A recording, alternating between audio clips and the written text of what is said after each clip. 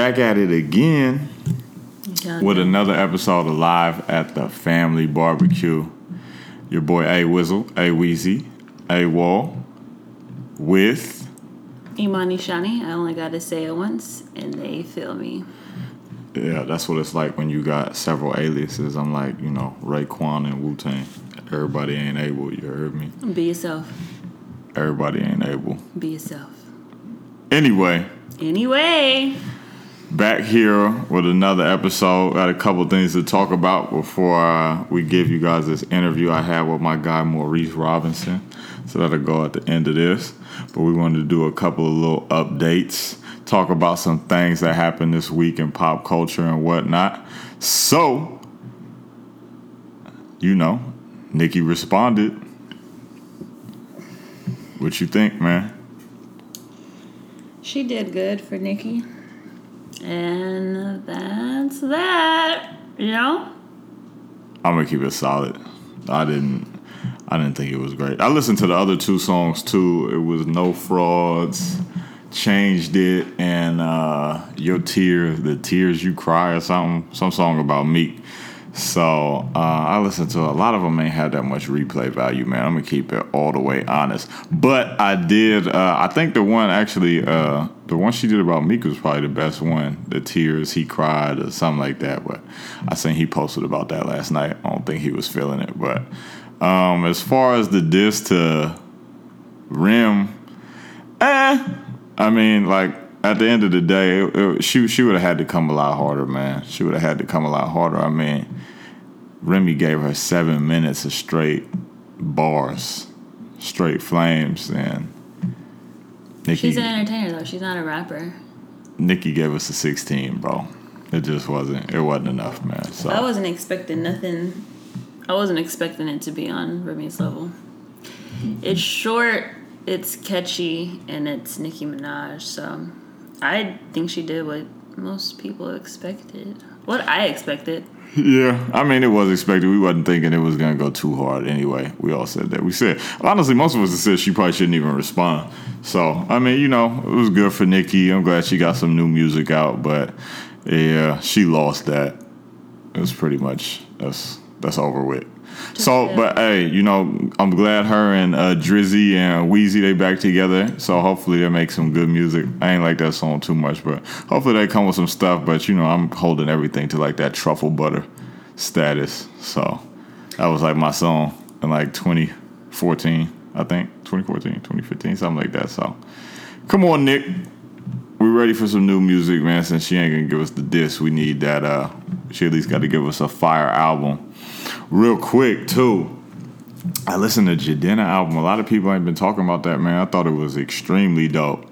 Jadena's album was hard, man. It wasn't a perfect, masterpiece, but he blended a lot of good things together, a lot of different genres, hip-hop, singing, had, some African fusion in there, and have you heard it yet? Mm-mm. Yeah, you got it. It's a song called The Let Out. It's going to be the summer anthem, I promise you. Listen to that joint. It ain't classic, man. It ain't that. But it's pretty dope. Pretty dope. So it's called The Let Out. So y'all definitely make sure you check that out. Future's albums, of course, I like, most of those. Nah. All of those, actually. Mm-hmm. Nah. Mm-hmm. Nah. So Can't get jiggy with that. Shout out to Future, man. Shout out to Sierra too, man. She's doing all right. I heard she had an accident or something today. She had an accident in LA, but they said she came out cool. Got to be careful out there, CC. Be careful out there. You seen the pictures with her and Russell Wilson? I did. I liked them a lot, actually. Do you have something to say? I don't know. I ain't married, so I don't know. I mean, it was nice pictures. It was nice pictures. It definitely was nice pictures. Did you see the one they was talking about last week, though, with the other girl? I don't know who it was. Like, she was naked. Yeah. Who is that? 'Cause I didn't even know who she is. I think she's like an Instagram, comedian. She does little videos. But, yeah, I saw that. People was clowning her. They was clowning her crazy. I mean... Did you see a difference between the two pictures? A difference between the two pictures? Yeah. Quite honestly, no. I just like how I liked Sierra's setup better. I liked that picture more, and how her and her son and how her husband was set up in the picture more than I liked that other girl's. But a difference to where she should get shade and Sierra shouldn't? No, I think it was the same concept. I just liked one over the other just because how they were placed, not because one was any less, not because one was, people were saying it was nasty and disgusting and blah, blah, blah. I didn't feel that way about either. Yeah, I don't know. I probably got to bring on a couple, kids, people that didn't have kids, and ask them about it and see what they think. The only thing difference I seen, the only reason I like what's her name's better, Sierra's was honestly just because it was like the whole trinity of the family. Like it was the mother, the father, and the child. I thought that was dope. I don't know the other girl's situation, so I'm not knocking her for that, but that was like the only real difference I seen. I didn't really read any comments, so I don't know, but I think it's always refreshing to see like I said, some folks that didn't, they done it right or whatever. But like I said, I don't know her situation, but I definitely always like when I can see like a mother and a father and the children in there, like just having that unity amongst each other. So I thought that was dope, regardless of what everybody thought about the pictures. Folks was clowning Russ. Russ can't catch a break, low key. They say Sierra be dressing him. They say he look like a sucker in the picture. So it's like, let my man win, bro. She happy, he happy. Like, let them do their thing. Russ is one of the most unbothered individuals I have seen in this era of social media and clapbacks and all that. He's so unbothered. His wife is beautiful. His stepson love him more than he loves his own daddy. Like, I just think Russ is winning. Like, he just ain't caught up in y'all niggatry, bro. Like, we just gonna keep it real. He winning. He's winning. He's literally not caught up in nobody else's niggatry, bro. Because he's so far removed from it. Like, you feel me? Like, he's just, I think that's why he's unbothered, because I don't think he's into the social media thing like that. I don't think he's worried about the same stuff we worried about. Like, he's just such a chill, relaxed, like, individual. I just think it's not in his character. Not in his character, but it's just not in his personality, so. Sierra won, he won. Yeah, I heard. So I got to double check it. I hope it ain't true. But they had said Future had, someone had asked Future about like Russ and the like baby Future like recently, and he had said something like about all his kids. Well, like, oh, my kids got to understand they got a superstar for a daddy, so like they can't see me all the time. Let's pray to God that ain't true. I really hope that ain't true. Honestly. Future go somewhere with his Molly and Percocets. Yeah, I was like, come on, dog. Like, but I got to double check it and make sure it's true. I'm not gonna put that on him yet, but hopefully that's really out the question. Did you hear about what Ben Carson said? I heard about it, but I didn't hear. I don't know exactly what he said. We don't even got to give this man that much time. I heard the fury from the people. I really don't want to give him that much time, but he basically said that black people who came over in slave ships were immigrants that worked for less, but they came over with dreams and aspirations of greater things, like in America. I'm paraphrasing. What? And I think that's everybody with a brain's reaction, like literally everybody with a brain's reaction. It's like, I was like, homie, what? What you say? That makes no sense. I'm going to give you my honest initial reaction. Like, when I heard it, and it was just me being honest. I was like, what this bitch-ass nigga just say, bruh? I was like, hold up, bruh. Like, what?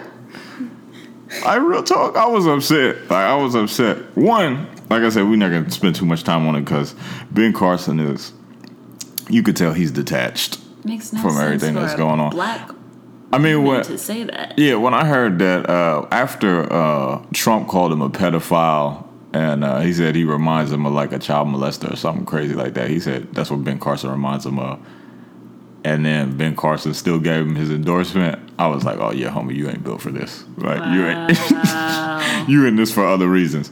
But real quick, immigrants, one, they go to a place with their own intent, you know what I'm saying, with a purpose. Mm-hmm. So whether you're from Mexico or you're from Ireland and you come in the U.S. because you want to start a better life for your family, they choose to make that travel or that trip or decide they want to go to a different country.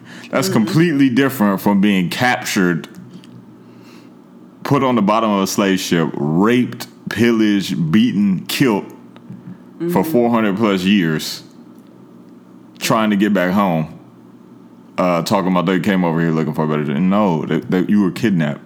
Nobody who's kidnapped is looking for a better dream with whoever they was going with. Like, no, that's not gonna happen. And the other thing was they worked for less. Everywhere you've worked, like legit work, not talking about an internship, but we worked. You got paid, right? Niggas didn't get paid.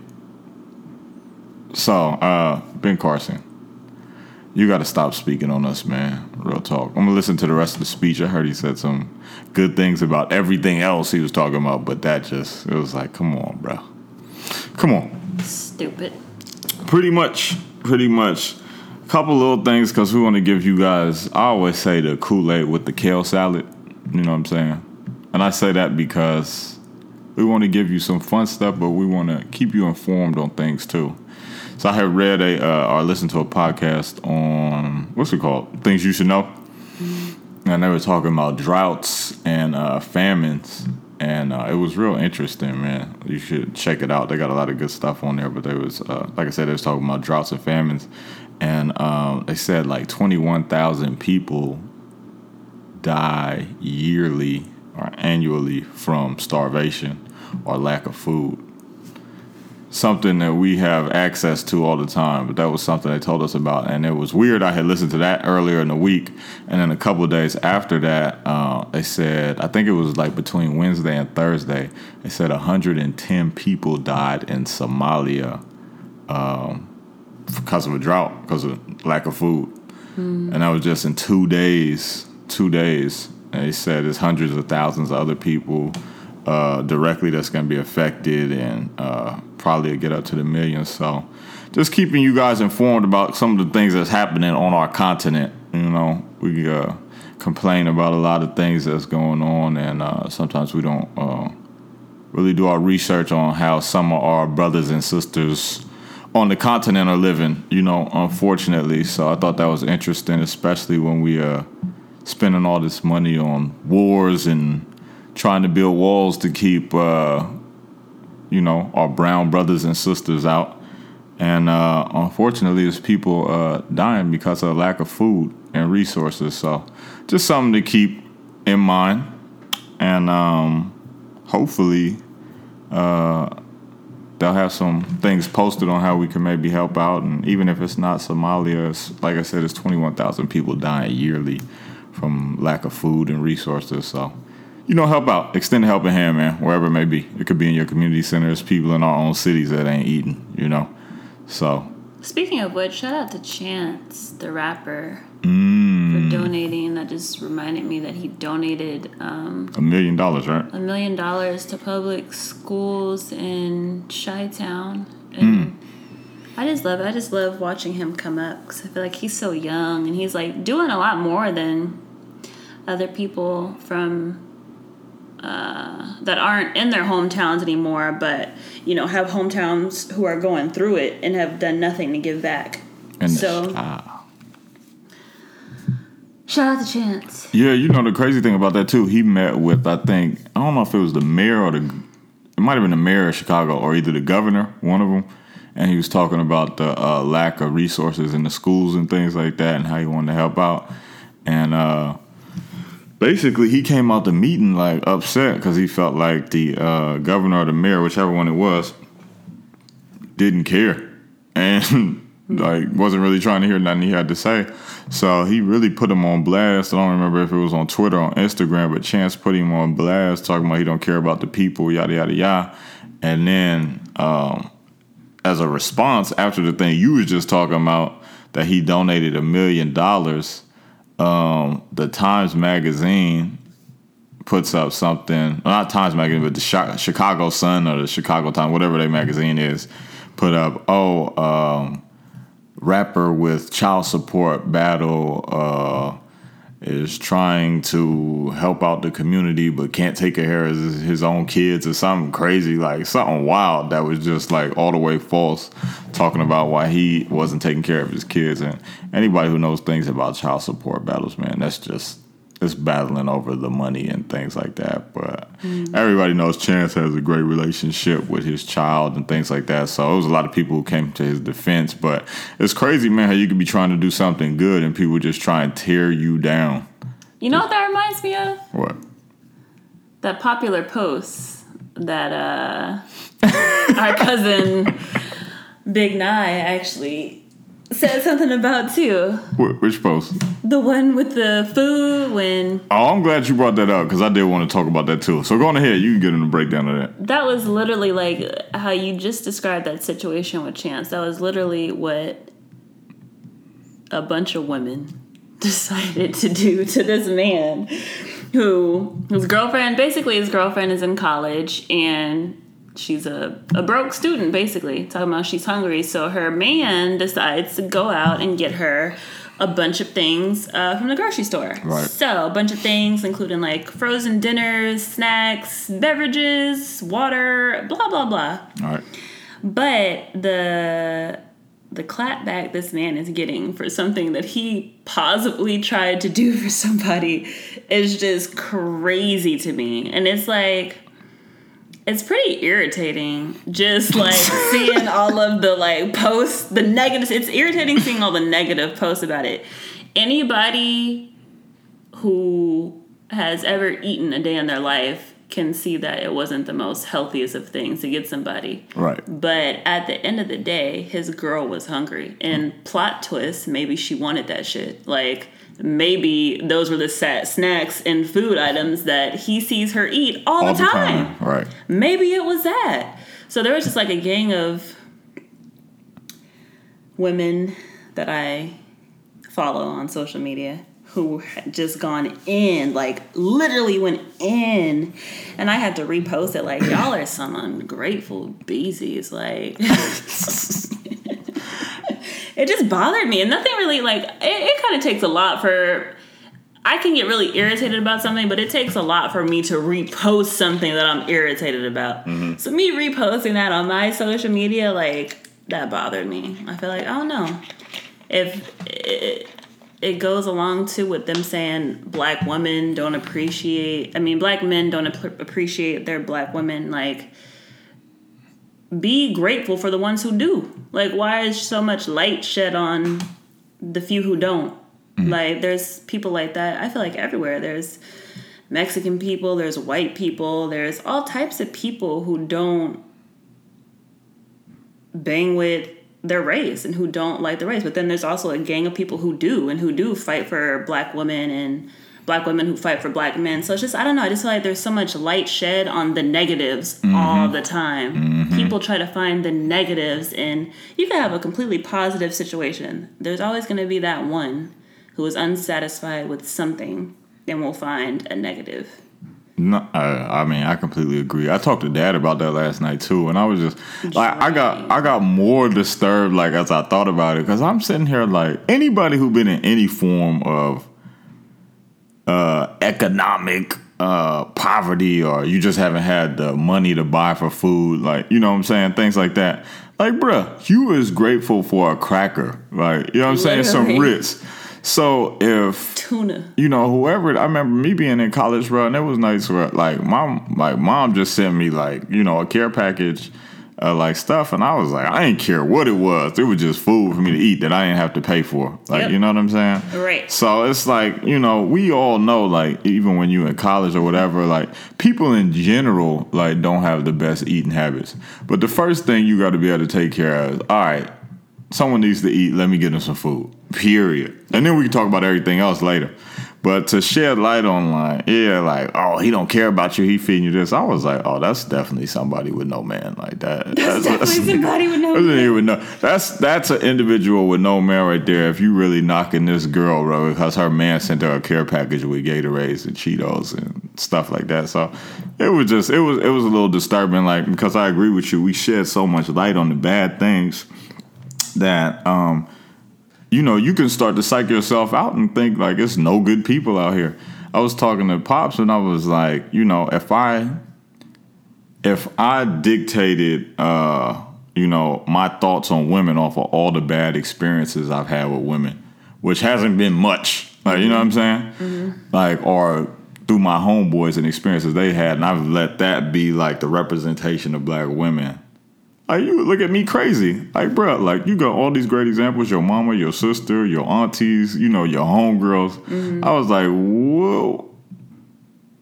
What you think you're doing talking about this one situation or these couple situations as a representation for all of us? That's crazy. It's the same thing with black men. We know it's people out here that disrespect women and do all of that, but is that the majority? Mm-hmm. Absolutely not. Mm-hmm. Absolutely not. So it's like, start giving like the ones who's doing good stuff they praise. It's like Jay-Z said. Like with me, I always use this lyrics. Like if it's negative stuff, they not real to me, therefore they don't exist. So poof, vamoose, son of a bitch. Like that's the Jay-Z lyric, like, because that's just how I feel about it, man. Like I'm not giving no attention and energy to that, to people talking crazy about black women or people talking crazy about black men. Like, cause it's like, that's a small group of people. You know what I'm saying? Media, social media, radio, television, those are the people that blow it up and make it seem like it's way worse than what it is. Like, so it's like, I don't get that. No, never mind, man. So I definitely agree with you. Definitely agree with you. Yeah. So since we can finally talk about it, bro, Get Out. Get out! Awesome. Get out! Get the fuck out! Get out of here, man! Great movie, man. Great movie. Real quick, yo, they spent $4.5 million to make that movie. In 2 weeks, I think it's been out 2 weeks, 2.5 weeks. It's made over $80 million. I think it's at 90. Like it was at 90 like last week. Yeah, no, you might be right then. So yeah, so $90 million. So $4 million, a $4 million investment turned into $90 million, bro. Genius. That's just saying, bro. If you got a good product, good content, just put it out. Yep. Like, just put it out and it'll find, like, if it's dope, people will find it. It's like, I'm just so happy, man, that he did that. And it was a great movie. What did you take from it? I took from it, I don't know. There was like so much. It was very interesting. It's just interesting to me how he like basically said a lot of things without like, he said a lot of things that are going on now, but he did it so creatively. Like just like with the hypnotizing that the woman was doing and that how the guy fell into a sunken place and even the whole point at the end, hopefully you've seen the movie because we're talking about Spoiler alert. Spoiler alert. But even at the end where in order for him to not be hypnotized, he had to stop listening. The cotton balls in his ears was how he basically like saved his own life. And I just feel like says a lot about what we're going through now and like how and the racism we go through now. Like if we let every single thing get to us, we would be demolished. Like I feel like at some point you just got to tune that shit out. Block out the bullshit. Block it out. But it was just a great movie. There was so many things. I honestly want to go see it again because I feel like, I don't know, especially with good movies, I see it once and then I see it twice and I catch a whole bunch of things that I missed the first time. All right. But it was great. What'd you get from it? Nah, I'm saying, yeah, we definitely need, let's go definitely check that out again. But it was dope. It was so many deep messages behind it, like you said, all the stuff, you just said, but even like them talking about genetics, and even if you look about it, I forgot which Hidden Colors it is if you ever get a chance to check it out, but they talk about like organ harvesting and how people are, people kidnap people and kill people and take their organs, like, you know what I'm saying? Yeah. To use their bodily functions. I seen an article last night. It's like, they said it's like 26,000, like, fact check me. I might be wrong about this. It's like, it was 26,000 or 46,000. I'm going to say 26,000. Like missing black women in the U.S. Like missing. 64,000 black women. Oh, it was 64? Yes. Yeah, 64,000. Shoot, I was all the way off. So I mean, like this, this stuff ain't by accident, man. So I think he touched on some great stuff. I hope he keeps coming out. I heard he has a lot more to give, but it was something we needed to see, even from the, I feel like he opened up a can of, not necessarily a can of worms, but he opened up dialogue, because something like people are real uncomfortable even talking about relationships between black and white people, not even just like romantic relationships, but just like our interactions. I feel like he did a great job touching on that, touching on interracial relationships, and some of the stigmas that come with that. So it was just dope, man. Like I really, really, really enjoyed that movie, and I actually found out he was inspired by it from Eddie Murphy's stand-up. I think it was Delirious, because he had a joke on there called where he basically was talking about how white people handle scary movies and black people handle scary movies, and he said, black folks would just get out. You know what I'm saying? So Jordan Peele had said that was kind of like the inspiration for the movie. So I got to go back and watch that. So I definitely think you should go see that too. Did you see Logan? Not yet. Bro, that shit was hard as fuck. Dang. It was. You see all the movies. Don't tell me about it. No, I'm not. But it was hard. Like, it definitely, they said this would probably be his last one, unless he does the Avengers. But if you guys haven't seen that, definitely go check that out. That was probably my favorite X-Men movie. Like, it was hard. Like, it was super hard. Super hard. Something real disturbing I saw today on TV. I think you was up there when I saw it too. Gay conversion therapy.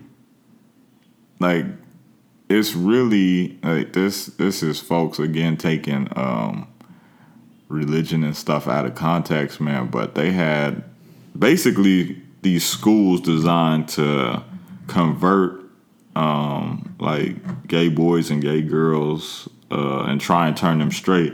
And their whole thing for doing it was the Bible and whipping people. And then as I'm looking at, you guys got to look at that, but it was called Gay Conversion Therapy, and ABC did a little special on it. And it was like two so-called pastors, and they looked like prisons, like the campuses they were using. Like the grass wasn't cut, they had barbed wire around them. The kids were complaining about abuse, and not complaining, but bringing abuse to the light, and it really looked like it looked depressing. So one of the pastors ended up getting sentenced to 20 years in prison for abuse of children. And I hope the other ones get it too, because they said the only thing they use is the Bible and a belt, and they try and beat it out of you. It's like, come on, y'all. At the end of the day, too, what Mom said earlier too is that's they can't put that on Jesus, because the way Jesus brought the light to people was basically all he did was tell people what it was and basically what's in the Bible, and you choose from there. Right. And that's how it's supposed to be done. So anything outside of just telling people what the Bible says, anything outside of that, you're wrong. You're twisted, and it's not Christianity. And it's sick. Like, it's really sick, because you making everybody look bad with that. Like, you know what I'm saying? Because it's people don't think like that. Like, you know what I'm saying? That's not the overall grasp of what it is. Like, people not trying to beat that out of folks. Like, you know what I'm saying? And it's good Christian people that are gay, and, people live their life, and you're not beating nobody else's sins out of them. Like, how many other people do we know that's doing crazy stuff? You know what I'm saying? And we're not trying to beat it out of them. You know what I'm saying? Whether it be stealing or anything, like all sorts of other stuff. You sit down and try and talk to those kids, and then you're trying to beat these. So it's definitely was something I suggest everybody look up, because you never know what's going on around you, man. That was crazy. That's the first I had ever heard of that, but apparently it's been going on for a while. So definitely check that out. You got to know what's going on around you. Bruh. It was one of my favorite rappers' days yesterday. I believe yesterday was the day. It was the anniversary of the day he was killed. Biggie, I believe so. Yeah, it wasn't his birthday, I don't think. No. It was the anniversary of the day he was killed. Legend, man. Biggie. Can't you see? Like, Biggie, man. Like, the thing is with us, like, our dad is from New Jersey, grew up around New York hip hop and all of that kind of stuff. So that was kind of like what we grew up listening to. Like, whether it be the Fugees or Biggie or Wu-Tang, Nas. Jay-Z and all these other type of people. And I was listening to a lot of Big yesterday. That's why I was glad there was a lot of people shouting him out. That dude was supremely talented, man. Like he was a G. And it's real sad, like him and a lot of the other ones just seeing that their life got cut down so short. I think Biggie was only like 25 when he passed. Dang. Yeah, so you talking about that type of lyrical talent and ability in your early 20s like that, man. It's depressing that we didn't get to see what else could have became of him, man. But unbelievable. Sky's the limit. Hypnotized. Classic Biggie records, man.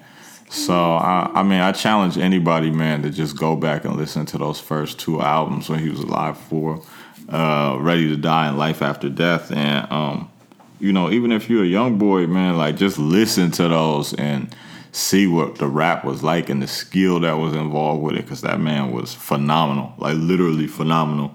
And it's crazy, like I said, that he got cut down so young, but he definitely will live forever through his music. So shout out to Biggie, to Brooklyn, to everybody that held Big down yesterday, man. And hopefully, if you're not familiar with Biggie, you get familiar with him because of us trying to keep his name alive, man. That's what we do in the culture, man. You got to keep the great ones alive. So. Yeah, that's all I had to say about that. What's your Biggie memory? How old was you when Biggie passed? I was like, what, 97? Wait, no, he passed in like 96. Really? Yeah. I don't know why. You was dummy young. I thought I was younger, but I was a 4 or 5 year old tenderoni. Yeah, because I think Hypnotized had came out right around that time. Because I remember LaToya was staying at the house with us. She had turned it on one day. It was like, Biggie, Biggie, Biggie. I was like, oh, shit. I was like, who is this nigga? When the La hit shit, I was like, oh, man. I was like, this dude, yeah, he was phenomenal, bro. And I think just the pairing with him and Puff was just like so dope, man. Like it was just so cool because you had the dude with the crazy flow. You had the dancing homeboy that was gassing you. You know what I'm saying? Even though he ain't need no gas, like reminds me of our father. He kept it on. Dang. Low key. Okay. Yeah. But I mean, it was just so good, man. Shout out to Puff, man, for making that happen. But much love to Biggie, man. Please go listen to that. Please go listen to those albums. I think we really got to touch on my man who I got the interview with. We're gonna play it for you guys in a second, but my boy Maurice Robinson. I think you met Mo like a while back. But we started BMA together, but he's doing this thing, man. He's a teacher up at Bowie now, but he started, I tagged you in the picture too, his own grill company that's doing super good, man. He's an entrepreneur. What type of grills? For your teeth, man. Hey. Yeah. So Mo he's a beast, man.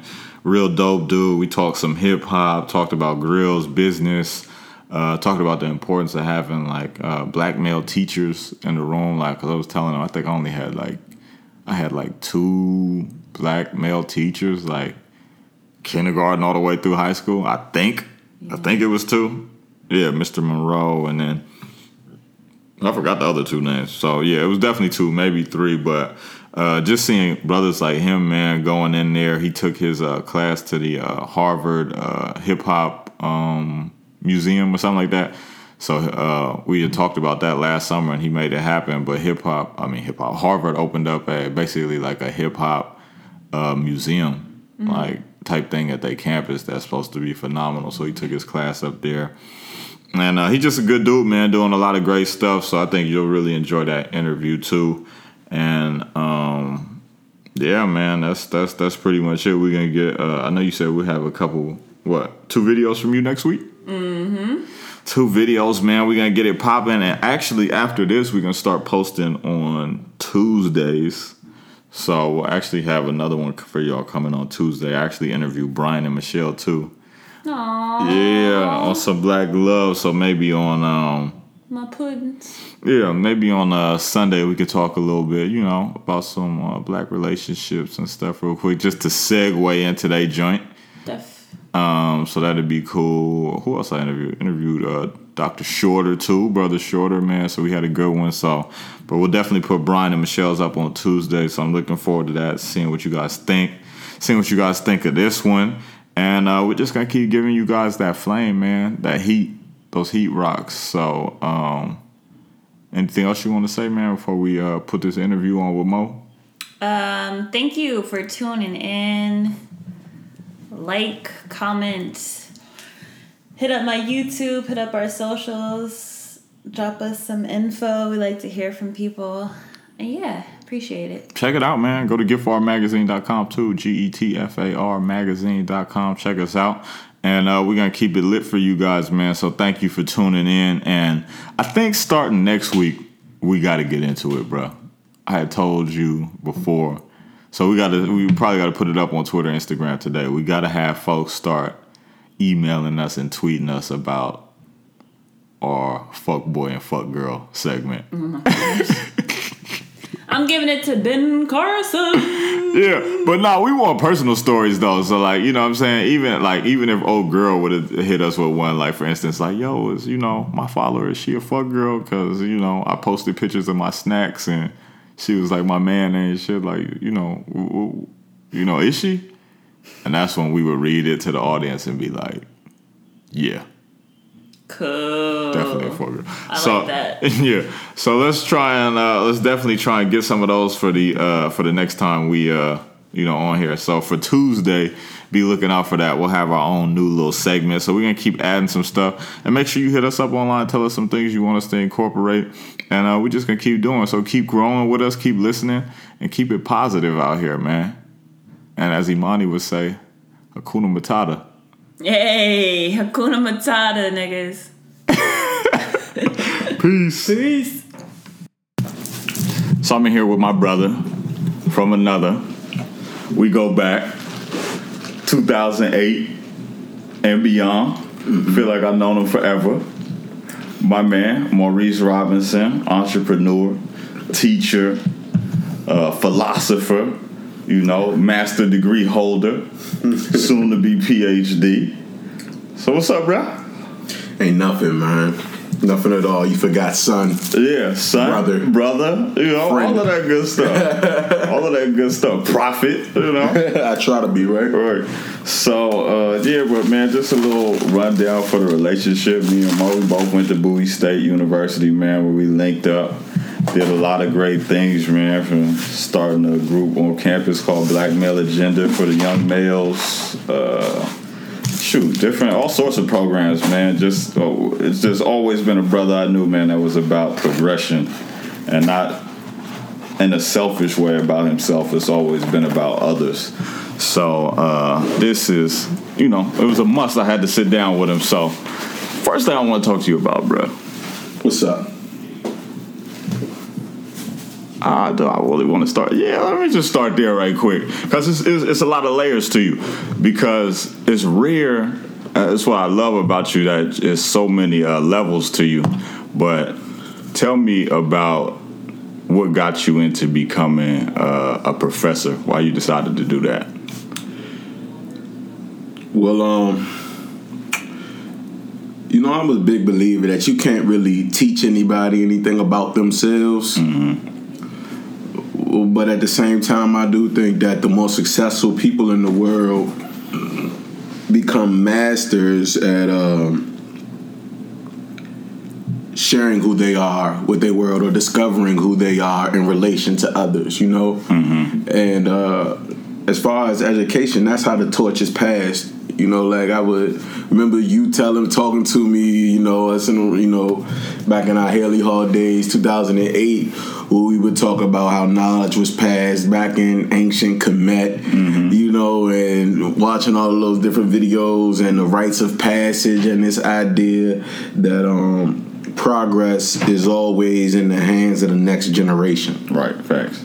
So it's like I wanna be, you know, a vehicle towards self-discovery for people who not only come from places like I came from, but people who come from other communities, you know, because it's not about whether you black, white, yellow, brown, blue, or if you're from the hood, you're from the suburbs, you was raised in a mansion. Right. Like, as humans, we're all born into the wilderness called the world, you know, and we have to figure things out.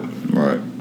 And as being someone who might have lived on this earth a little bit longer than my typical student, you know, it's only right that I tell them, you know, the things that the wisdom that I've picked up on the way as far as navigating through this wilderness. Right. Did you ever think you would be a professor? Yeah. My whole goal was to retire at 40 and just be a professor. But God willing, I graduated from Towson University in 2016, and within a month or so, I got a job offer with the Scholar Studio Department at Bowie State University. Because I know with me, one thing I could probably count. I know I can count on one hand how many black male teachers I had. Kindergarten, elementary, middle school, high school. It wasn't until college that I really got like black men as professors. So was that something that you missed, like coming up through middle school and elementary? Was it something like, what I want to say is, did you want to be something that you didn't see in school? You know, school was never the place for me. And maybe it was because of the lack of, you know, people who I can identify with in the schools. You know, like, you know, the school's almost like a church organization as far as being ran by, you know, majority women, you know. Right. But at the same time, like, I wasn't never really in a school. I wanted to get money. Like, all my life, I wanted to get money. I didn't even think about school until I graduated from the 6th grade, and my teacher gave me the Historian of the Year award. And I was like, oh wow. Oh, that's real.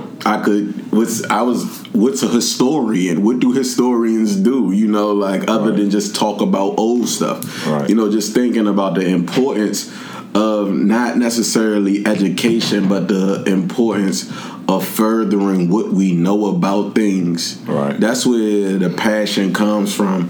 And then coming to Bowie State University, historically black college and university, you know, strictly off of crazy circumstances going on, all of the right pieces falling in the right place, and God kind of shadowing over me, you know, allowed me the opportunity to get my first degree. And I saw the void, you know. I didn't really understand the difference. Like, if you never had anything, you don't really know what it's like to be without it. Right. You know, like, I never had a lot of male teachers, just like you growing up. It wasn't until I got to an HBCU and I met the Dr. Andres Woods, the Dr. Raymond Shorters, the Professor Hokie Glovers, you know, the Brother Yowls. It wasn't until this Dr. Sammy Millers. It wasn't until I got and seen the profound impact that one of those people could have on a person that I've realized that, you know, maybe this is a field that I could do some good in. Facts. So the other thing I like, man, one of the things that I always admired about Mo was the balance. And a part of balance, because it's essential to life, is knowing how to connect with all sorts of people. So when I seen Rich Grills, bro, it warmed my spirit, because we got a big grill culture in the Bay. Like, that's it. Like, no, like, outside of, like, probably down south. I didn't know that. Man, I'm telling you, you might need to do a little show out there, low key. The Bay, like, we love our grills. So when I seen that warmed my heart. So what got you in there? Why grills? Because I know you got your hands on a lot of stuff. I've seen it, everything from the food trucks to, you know, everything. So what was it that attracted you to the grills? Well, you know, I graduated from Bowie in 2012, 2011, one of the two. And I went into the pawn shop business. Oh, okay. So I opened up like We Buy Gold stands. I remember that. In Baltimore. So I was in Mondawmin Mall, Lexington Market, Security Mall. You know, just hustling, grinding every day. Right. Consequently, I learned so much about gold and precious metals, you know, everything from silver to gold, the platinum and everything else, diamonds and everything else. And then I started learning like the jewelry game, you know.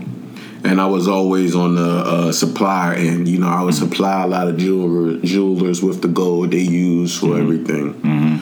But, you know, I got some good advice, you know, from one of the suppliers. And he said, man, you know, I know you like the side that you're on, but you need to try to come over to, you know, our side, the retail side. You know, that's where the real money at. All right. So, you know, I kind of, you know how sometimes what we do with good advice. We like, yeah, that's good advice, but, you know, like we just throw it in the back burner. Right. So, ironically, we were looking to expand into Atlanta, we were looking to expand into Georgia, you know, do like a little celebrity gold bias type of situation. And it was looking real fruitful. But when I got down there, you know, you kind of go down there for one reason, and then you just stumble upon a whole another situation. You know, like some guys at the gas station was asking me, was I Muslim? And because of the beard? Yeah, because of my beard, right? So I'm like, it was because of my beard, and then you know, they greeted me, I greeted them back. Right. Like, you know, I studied religion, all of that type of stuff. So I kind of know a little bit about Islam, Judaism. You know, like, it's kind of like what you said. We chameleons, so we know how to we adapt to our circumstances. Yeah, like you were saying, you know, just the ability to be able to talk to everybody, to communicate with everybody. You know, like language is so transparent. You feel me? Once you break into, you know, the firewall of familiarity with somebody, you know, they're more susceptible to opening up to you, you know, or inviting you into their world. Right. So they invited me into their world, and you know, I took an apprenticeship, studied under them. And when I came back to Baltimore, you know, I came back because I wanted to get my master's degree. All right. And I was starting up Towson. And one thing about that community in particular, you know, Muslims from that particular area, we won't get into all of that, but, you know, they have a broad network, like, all around the country, you know. So I kind of took my apprenticeship from Atlanta and moved it north to Baltimore. Right. Just continued to learn, and at the same time, I was still running my different shops, and I did it as a thing on the side. You know, so I had my, you know, people bring go, but I also had like a little setup on the side, like you know, if you want grills, come get grills. You know, like, but expanding. Expanding. You know, you gotta do what you can when you can. Right. You know, every step, even if it's a small one, is significant from where you were at, you know, before. So, yeah, man, we got into it. Everything was going well, and I broke my leg. That's what happened? Yeah, I broke my foot. I couldn't walk for 4 or 5 months. You know, ironically though, right? I broke my leg. Well, I broke my foot, and while I broke my foot, I just came back from studying abroad in Greece. Broke my foot, and I still had a semester left of my master's thesis left.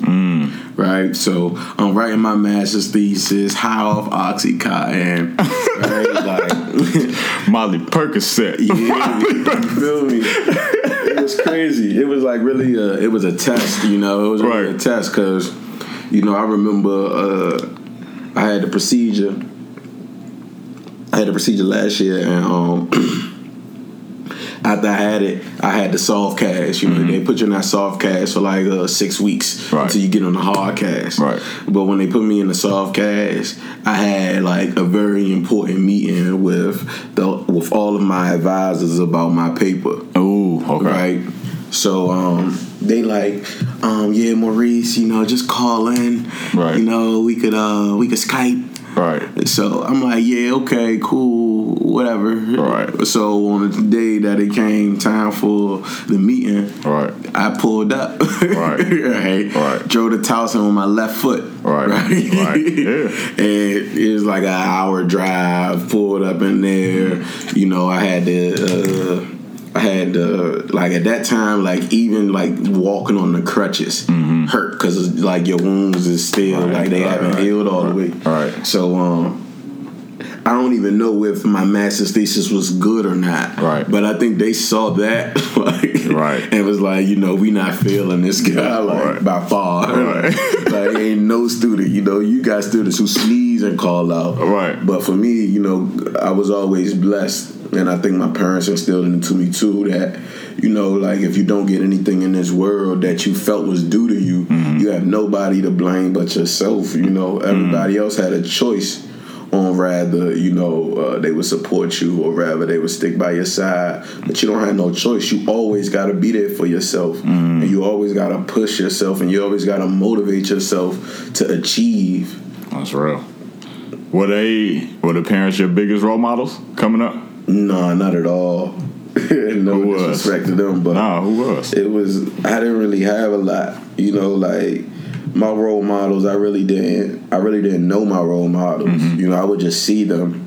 Like I would just see certain people moving differently than everybody else. I think the world has a pace. I think the world has a rhythm. You know? Right. And every day we wake up, we have to make a decision on whether we're going to. Whether we're going to adjust to the rhythm of the world or are we going to impress our rhythm onto society, onto the world that we live in, onto the environment that we're born into, you know? Right. So you could go outside, you could be from Southeast D.C., you could go outside, you could see everything going on. You could be in D.C. during the crack epidemic and all of the world, all of the energy in that environment is pushing you one different way, you know? But like Farrakhan would say, do you have the testicular fortitude to turn that tide another way? Right. To say that, nah, my community, yes, I am a product of my community, but at the same time, I'm the product that made my community boom. Right. Yeah.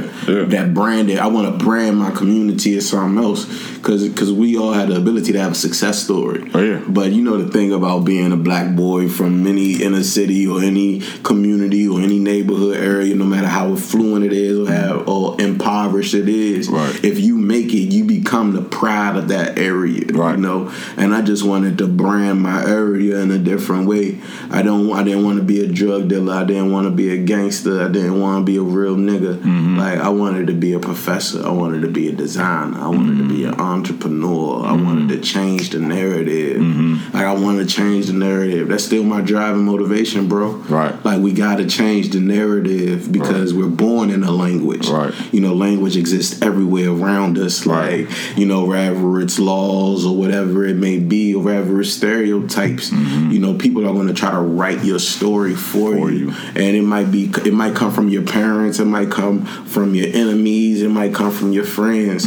But at the same time, you have to take authority over your own life and be willing to write your own story and be willing to accept the criticism of your narration. Nah, that's real. Because, and we was talking about this earlier, man, I just felt like it was important, like, because when I was watching that Khalif Browder joint last night, great documentary, man. We still got 5. We got 5 parts to go. But it reminded me about why we started BMA, bro. Like, I promise you it did. And it didn't even start with the whole when he got arrested thing. It started to me when, and you guys got to check that out. It's called Time, the Khalif Browder story on Spike. But when his teacher from high school was talking to him, and he said, or she said, that he would come to school every day. He only showed up to like history class because he liked the attention he was getting. It wasn't even necessarily about the work or anything like that, because he felt there was something he wasn't really getting at home. You know, he was searching for that family, and I feel like that's what a lot of us, you know, black men, black women too, get caught up in, just not having that family structure around us. And, you know, that was a part of the reason why we started that group on campus.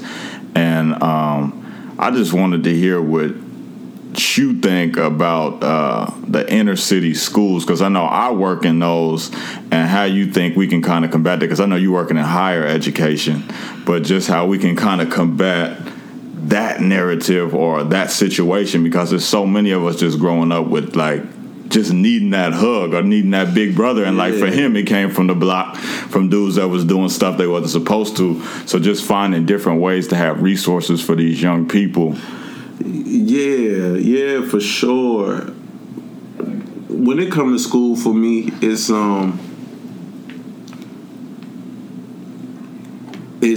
conflicting. Because I think a part of the problem is that school is so important. You know, you telling students, you know, if you're not successful in school, you'll fail at life. Right. And then they go up into these schools and they are receiving curriculums that have nothing to do with the life that they're going to lead as adults. You know, it might have something to do with the life of somebody else is going to lead. You know what I mean? The curriculum tends to tilt that way, you know, where you'll have like a high school assessment that is delivered to the whole state of Maryland. But it'll be the whole state of Maryland, but the students who are going to school and live in a community like Accokeek, Maryland. Accokeek was known as Accokeek, when they used to say Prince George's County was the richest black county in the country. Most of those people lived in Accokeek in these $1 million homes, right? And then you'll have me, who moved into Fort Washington in the 10th grade, who lived right beside the highway. Right. You know, like we had a small apartment. It was in a 2-bedroom apartment. We lived right beside the highway. Right. And then when we we go and taking a test, and they asking questions like dealing with home ownership. I never owned a home. My mother never owned a home. My grandmother never owned a home. So it's automatically foreign to me, you know. And they telling me if I don't figure this out on my own at 16, at 15, at 14, at 13, sometimes younger, you're going to fail at life. You know, instead of, you know, we have to deal with the demons that stand directly in front of these kids. You know, we can't deal with these grand, abundant problems in the community, you know, because those things take a lot of planning, they take a lot of strategy, they take a lot of effort and energy, and a mastermind to kind of really even get to the point of understanding the problems that are in the black community, you know.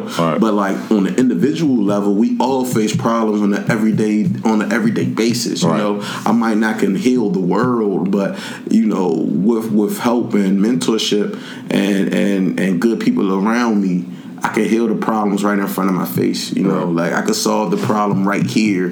You know, if we really localize the curriculums and localize, you know, our approach to these students, I think it'll just go a long way, man. I think it will go a very long way as far as just helping people advance and mature at a quicker rate, at a faster pace. Right.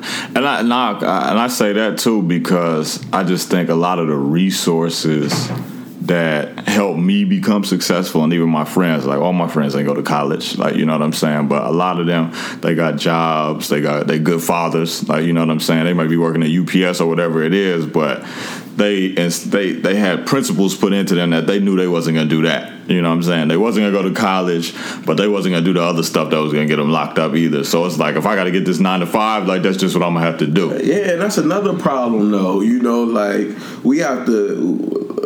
Like we think like, well, I won't say we think, but a lot of people born into low income circumstances, you know, socioeconomically deprived areas, like it's like, okay, we either gonna go the school route, or we're going to go the sports route, or we're going to go the drug route. Like no other products exist. You know what I'm saying?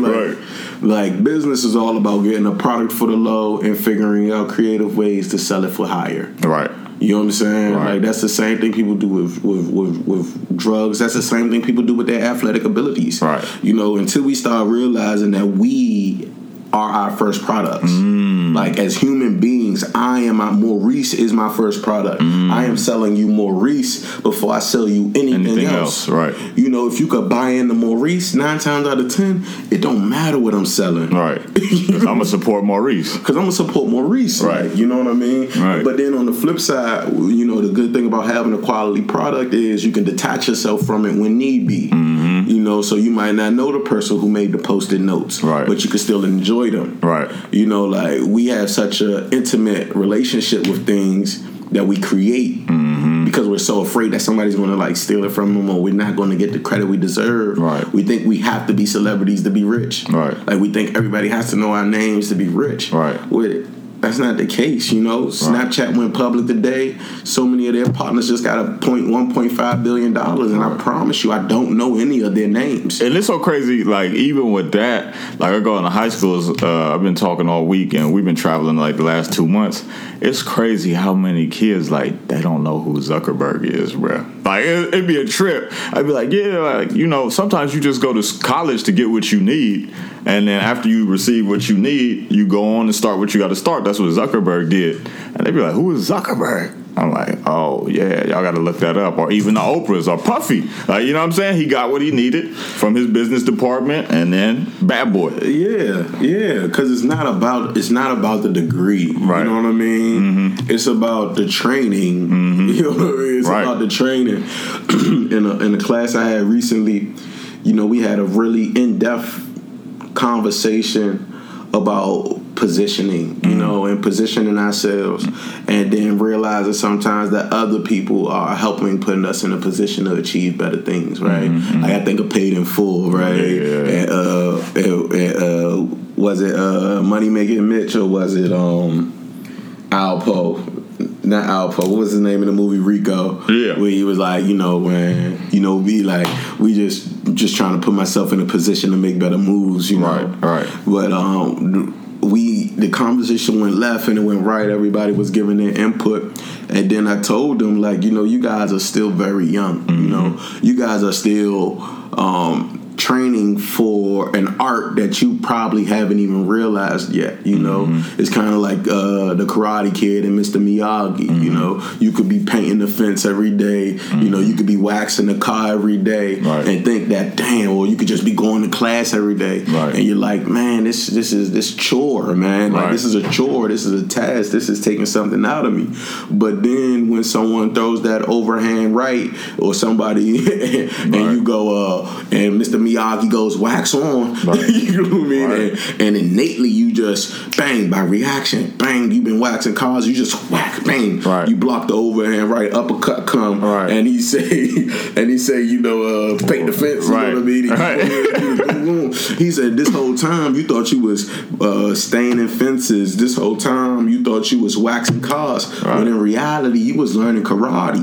You know what I mean? Like, so many of us are learning something right now, and we don't even know what it is yet, you know. So, like, keeping an open mind and being willing to, you know, try different things. Steve Jobs, when he spoke at the graduation at Columbia, he said, you know, my final advice to all of you guys is to live foolishly. You know, we gotta live foolishly. Sometimes we have to, you know, be the first Indian over the hill that catches all of the arrows, you know, because nobody else would be willing to do it, and because nobody else is willing to do it, nobody ever discovers what's on the other side of the hill. Right. I don't even look at it as taking a risk, bro. Like, I really don't look at it as taking a risk, because as long as you're progressing and moving forward, something good is going to come out of it, like you said. It may not even be exactly what you thought it was. Something is going to come out from it, and I think that's the thing that we got to start putting into their head. Like, that's what I tell the high school kids all the time. Like, just find something you love. Find something you love, hone in on it, but also understand universal knowledge. Like, learn as much as possible. Like, everything's so accessible to us, bro. Like, with us, we had to carry around books. Like, we would be walking, like, carrying around books. Like, if we wanted to read the Malcolm X biography, Black Panther joint, whatever it was, we had to lug those around. I'm like, y'all got audio books. You could listen to them. Audio books. You can listen to them in your car. Podcasts, everything. I'm like, there's so much information out here for us to get that I I think it's just for us. It's like Jay said, man. It's just new rules, showing people new ways to do old things and new ways to do new things. You know what I'm saying? Like, so I think it's just dope, man. I think it's dope what you're doing. And, I was very excited when I heard you guys went to Harvard for the Hip Hop Institute. Yeah, man. That was an amazing experience, Got to take my class to Harvard University. And I forget the young man's name. He looked a little bit like J. Cole. He runs everything there. Oh, for real? Yeah. Oh, okay. I thought you were talking about one of your students or something. Nah, he runs everything there. He just gave us a nice tour, And I think my students really, they really accepted the experience. Mm-hmm. I'm a big believer that the same way with the story I was just saying, we have all these different experiences, and it takes us so long to uncover the value of those experiences. Mm-hmm. A good teacher gives you everything you need right now, knowing that you might not be able to use any of it at the moment. That's a fact. Life. That's real. Life has to happen. Somebody can give you the instructions. You ever bought something? It comes in the mail. It comes with the instructions telling you exactly what to do, but you just can't get it right. Right. But then after a while, you see different things, and you say, "Oh, I had the wheel on backwards," or something like that, Mm-hmm. So I think that's what ends up happening. That's the other students that stop me, a semester later, telling me different things, about how they appreciated the experience. Right. Seeing the different women of hip hop, for instance, Right. And not just in the rapping part, the women who influence, b-boying, the women who influence graffiti, the women who influence knowledge and all of these other facets that we embracing in the culture, for my female students, that's very important. I think it's very important for my male students now. Mm-hmm. Also, it's just as important for men to know how significant women were in the history of our culture as it is for women to know. Because our identity is formed in relation to them, and likewise, whether we want to admit it or not. When God came into the Garden of Eden after the whole apple incident, right? They both covered their distinctive parts of their bodies, right. Like Adam covered his penis, Eve covered her breast and vagina, right. It's a reason why, because at that point we noticed that there's a difference, and the issue that came about, in my personal opinion, is when the difference transformed into deference. When it's not about what we both have in common, in a sense, and the things that make us distinct. It's about what I have and you don't. Right. And because you don't have this thing, then right. But yeah, man, it's all about a paradigm. It's all about just injecting a universal paradigm, an objective paradigm into the minds and hearts and souls of students. For me, that's what it's about. What was your favorite part of the exhibit up there at Harvard? My favorite part of the exhibit had to be something with reasonable doubt. Already. Nah, that's what you have me thinking about. Because when you ask me about my role model, you already know, like. Nah, I'm gonna tell you mine in a minute. But yeah, because when Shorter, that was one of the first things he had us do when we got to college. And of course, I said, my parents, but outside of them, I always looked up to Jay-Z. I always liked how he carried himself, in business and music. Because I felt like he ain't never do nothing that was compromising to himself, and he was true to the culture always. Mm-hmm. It was Russell Simmons. It was Malcolm X. And then, it was Nas. Like, those were just four people I just looked up to. Because I felt like they were well balanced. And those are the type of people, like, just in my life that I end up, being close with, like yourself. Just got balanced. They could step. We could talk about anything. You know what I'm saying? Yeah. And wild enough, like, Jay-Z always used to call Jay-Z my uncle. Right. and it wasn't really about the money. Because to me, that was like the least important thing. Mm-hmm. That he would address. It was like the the mindset that a successful person has to maintain to remain where they are at. Right. Like, because it's one thing to get it, it's another thing to keep it. Yeah, because he came into it with it, right? Mm-hmm. Like that's what that's what his folklore is. Mm-hmm. You know, he came in $100,000. Mm-hmm. You know what I mean? Right. That's his background. You know, that's what we all know about it. Right. But it's like, you know, coming into a new world and you've found success in your old one. Mm-hmm. What elements from that old world can you bring into that new world and prove that it wasn't magic when you hit the lottery the first time? It was like, I got the formula. Right. And again, it don't matter the product, rather it's, you know, drugs, rather it's music, rather it's grills, rather it's education, you know, because believe it or not, education is the biggest product in the country, in the world. Like, nothing is being sold like education is. You know what I'm saying? That's a fact. So, like, and it's always been that way, you know, like, it's always been that way in various cultures, you know. Education was something that was reserved for people, for certain types of people, you know. And, yeah, just looking at that. But outside of Jay-Z, like, it wasn't really humans. It would be like cartoons. Right. You feel me? Like nah, bro. I would watch Goku. Right. You know I was just about to say that. For real. I would watch Goku, bro. And when I tell you, man, like, I would watch Goku in amazement. Like, that's how humans are supposed to be. Bro, when you lift those hands up. The Kamehameha. Like, nah, bro. I never forget. I said, yo, like, he's literally gathering the positive vibe. Like, at first, that was a Harambe. Yeah, right. All the clever now, right? It was a Harambe. And what was amazing about that whole situation, I don't even know how we got here, but what was amazing about that whole situation is when he first asked for people for the energy to expel the evil that had entered the planet Earth, nobody gave it to him. Like everybody said, nah. No. Right. Who is this person? Right. You know what I mean? Right. But after a while, like, you know, you saw people, like, you know, let go of their inhibitions and give themselves up to a better cause, you know, to a greater good. Right. And I think humans got the capacity to do that. But we have to eliminate what we know. Because none of us know enough to cure the world. Right. You know what I'm saying? No, that's right. The only way we're going to do it is through dialogue. You know, it's through dialogue and discourse.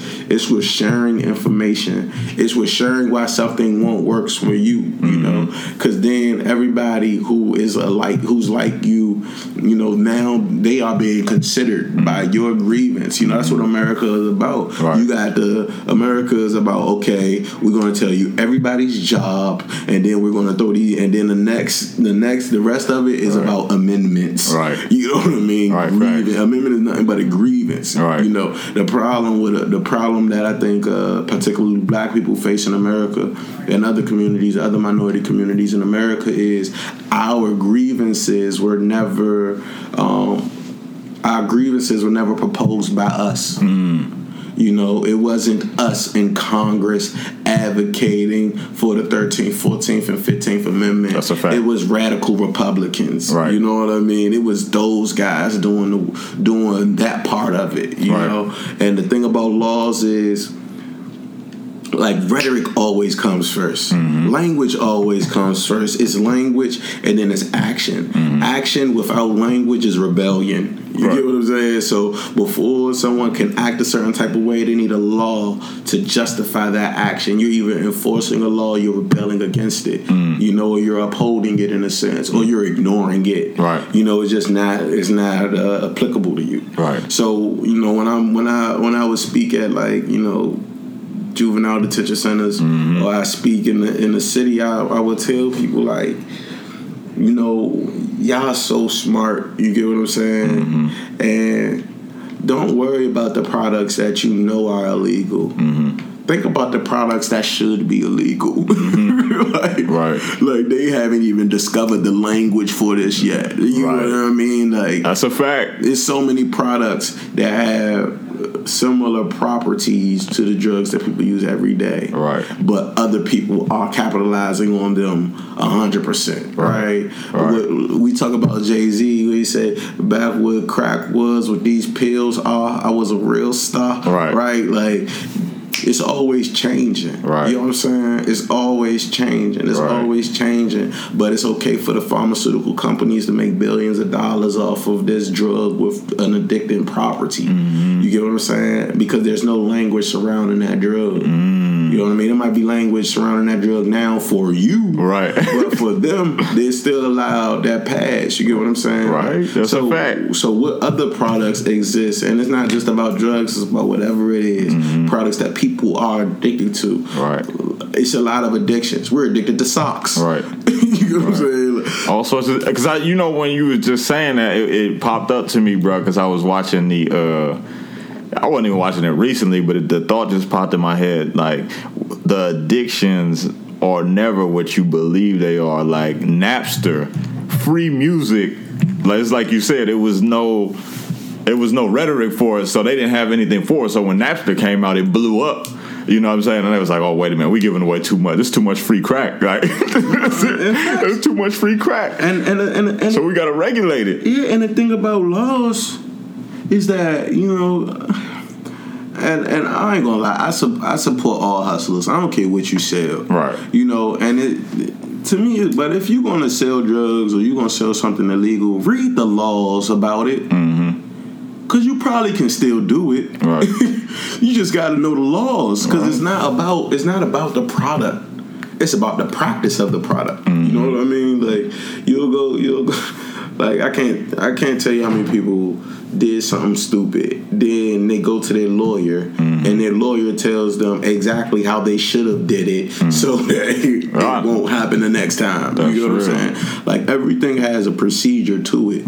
Nothing is banned. Everything just has a process. And we got to learn the process of things, of how to achieve certain things. We have to be familiar with, the path to our ends. And not necessarily the means. Right. The means are going to be the means, but it's important to locate a path, or to at least walk the beaten path. You get what I'm saying? That's a fact. I just think it's so important, and it's so much to learn. I value the victims of the war on drugs, because I feel like they had something to teach the black community. You got to think in the 70s, right? In the 1970s, going into the 80s, might be starting in the 60s, right? Over that 20-year span, we're dealing with humans. We're dealing with communities of people who have only been free for about 100 years. Openly free. Like, and when I say free, I mean free without documentation. Right. You get what I'm saying? Right. Like, I don't need a piece of paper to say I'm free, right? I'm free, right? So think about that. And then think on the flip side about business, right? And anybody who's ever owned a business, or anybody who's ever been a part of a family business, and this idea of, I'm starting something, my kids are going to take it over, their kids are going to take it over, their kids are going to take it over, and it's going to be something lasting for us, right?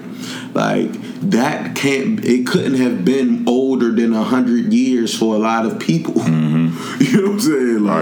Like, right, even to this day, like, it's hard to find a lot of things owned by black people found before 1865. But, like, you got all of these other brands that exist already, wherever it's me in the jewelry industry dealing with different Jewish communities, or dealing with different Russian communities, or dealing with different Islam communities, and seeing all of the foreign cars in the garage on Diamond District, and then learning that, his father did this, their father did that, their father did that, this father did that. And guess what the last thing they ever think about? School. Right. No, that's real. I was just listening to the podcast I was telling you about, the Forbes under 30, and I forgot the dude's name, but I think he ended up going to Liberty University. He said he only went for like a year. Same kind of situation. Got exactly what he needed, and he was like, man, fuck that, I'm just about to start doing documentaries, and then from there I'm gonna go over into the tech world. And he ended up starting this dope thing, you should look at it too, it's called Nation Builder. But it's basically an app or a site that lets you combine all of your social networks into one platform, So it's basically like a one-stop shop. So, and he made millions off of that, like, in his first year. But you know what I'm saying? Like, that's exactly what we talking about, is just, even like what you said with the hustlers, just making sure you always plotting on the next move. Yeah, plotting on the next That's move. it. But we gotta sell something to black people around the world. Tell them. Stop being so hard on us, man. Like, stop being so hard on yourselves. Stop saying, like, you visited my class, right, on Monday, right, Tuesday. You visited my class, and we had a special presentation. Somebody came in and was talking about HIV and AIDS and things like that. And she posed a question to my students, and it's about 30 students in the room, right, theater style classroom. And she said, first she says a fact. She said something to the effect of African Americans make up most of the people who. Yeah, I remember she said. Yeah, it was some statistic that basically said that black people are more black people are getting these STDs and anybody other minorities than everybody else. And then she asked, the class, why is that? And the first thing I heard is, we don't go to the doctor. We don't use condoms. We don't do this. We don't do that. Or even after the Oscars when Denzel got snubbed or whatever.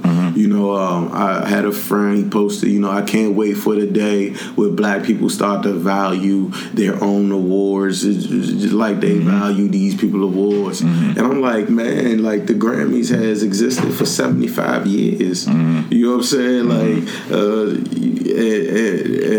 Like, it's give it time. Right. Like, it might be a dude, it might be a group of people, it might be a young lady, all black people who are, in their second, third, or fourth year of their award ceremony. You know what I'm saying? Give them their 75 years to gain that prestige the same way that, those people gave the Academy. Right. Like, that's real. Like I said, this thing is generational, and a lot of us are in the first generation of changing the world.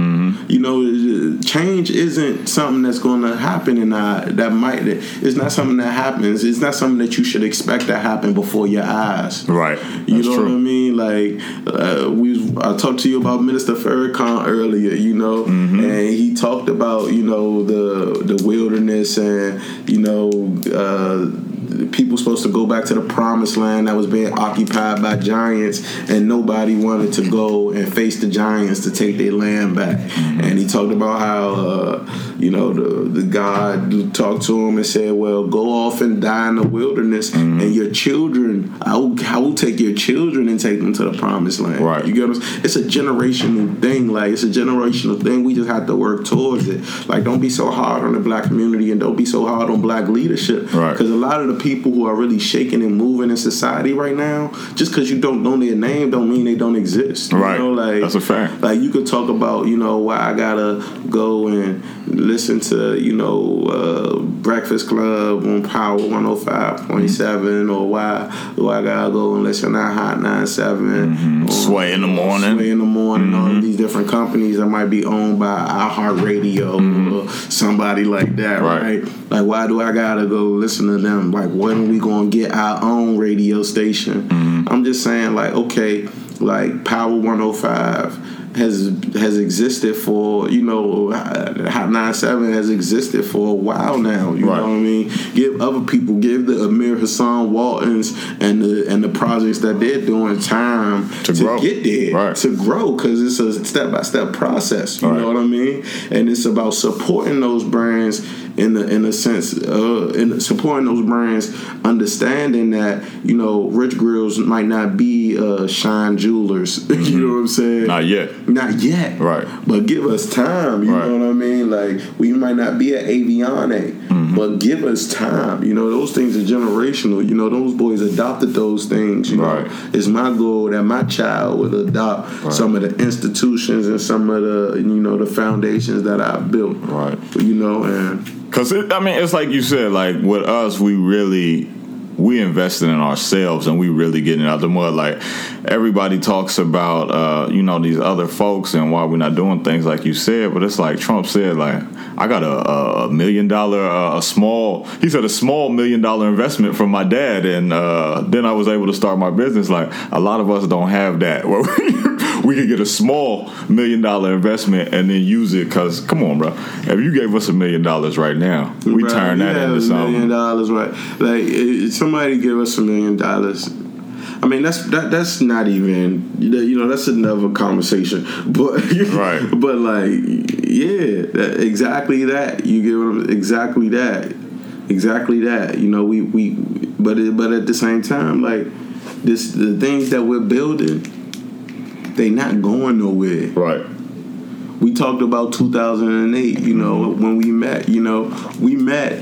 We met one day and we created an organization the next day. Right. You know what I'm saying? Right. Like, just straight like that. Right. Like, you know what I mean? I met you one day over the summer. Right. The next summer, we made an organization. We graduated 4 years later. 9 years later. 9 years later, that organization still exists. Right. Nobody gave us any money to start that. Right. Did it cost money? It did. Did we go get it? Right. We did. Right. You know what I'm saying? Right. But at the same time, like, give those things time to build. Like, give those things time to mature. Give those things, because these things that we create develop lives of their own. And you have to allow them to grow up, you know, like a baby, and you're the father, you know what I'm saying, or you're the mother. Like, you have to raise that child, and one day, and they're not like humans, they grow at different speeds, at different paces, you know what I mean? Sometimes it takes a company a couple of months to mature into a fully grown, like, entity. But others take the 18 years, you know what I mean, or the 16 years, or the 15 years, whatever it is. It's about just remaining persistent and applying constant pressure. Like, applying constant pressure. Right. Because the last thing you want people to do is forget you're here. Right. You know what I mean? You're not going to forget I'm here. Like, I ain't got enough press. Right. Hell no. Hey, so I'm just gonna detour right quick. Yo, is Future top 5 Atlanta rappers, bro? I put him in my top 5 ATL rappers of all time. I had, real quick, I'm talking about this, bro, because I really enjoyed them last 2 albums he just dropped these last 2 weeks. I heard there's a third one coming. So I had T.I., Jeezy, Ludacris, 3 Stacks, and I had Big Boy and Future as 5A and 5B. Go ahead, you can't do it. It's my list, man. Nah. I ain't one of them people. Nah, bro. So who your top 5 Atlanta? Because I heard people telling me Gucci should have been in there. It was people telling me Gucci not top 5. You can't put Future over Gucci. Why not? Come on, bro. Gucci been giving you this. You got Jeezy at 3. No, that's not in no order. Because I said Andre 3 Stacks last. But he ain't 5A, 5B, right? He ain't in that category, 5A, 5B. Who? Jeezy. No. Yeah, Jeezy definitely higher up. Come on, like, I don't. You're not saying, but who you taking, Jeezy or Gucci? I'm taking Jeezy. Right. But, like, Gucci done applied a lot more pressure on the world than Jeezy. Come on, bruh. Gucci the king of Atlanta. Bruh. I ain't with that. Listen, I got love for Gucci though. Future I do. Dope. Future dope. Like, it ain't nothing against Future. Go crazy. Atlanta's probably like it's 50 states in the country. Right. Maybe more. Is it more?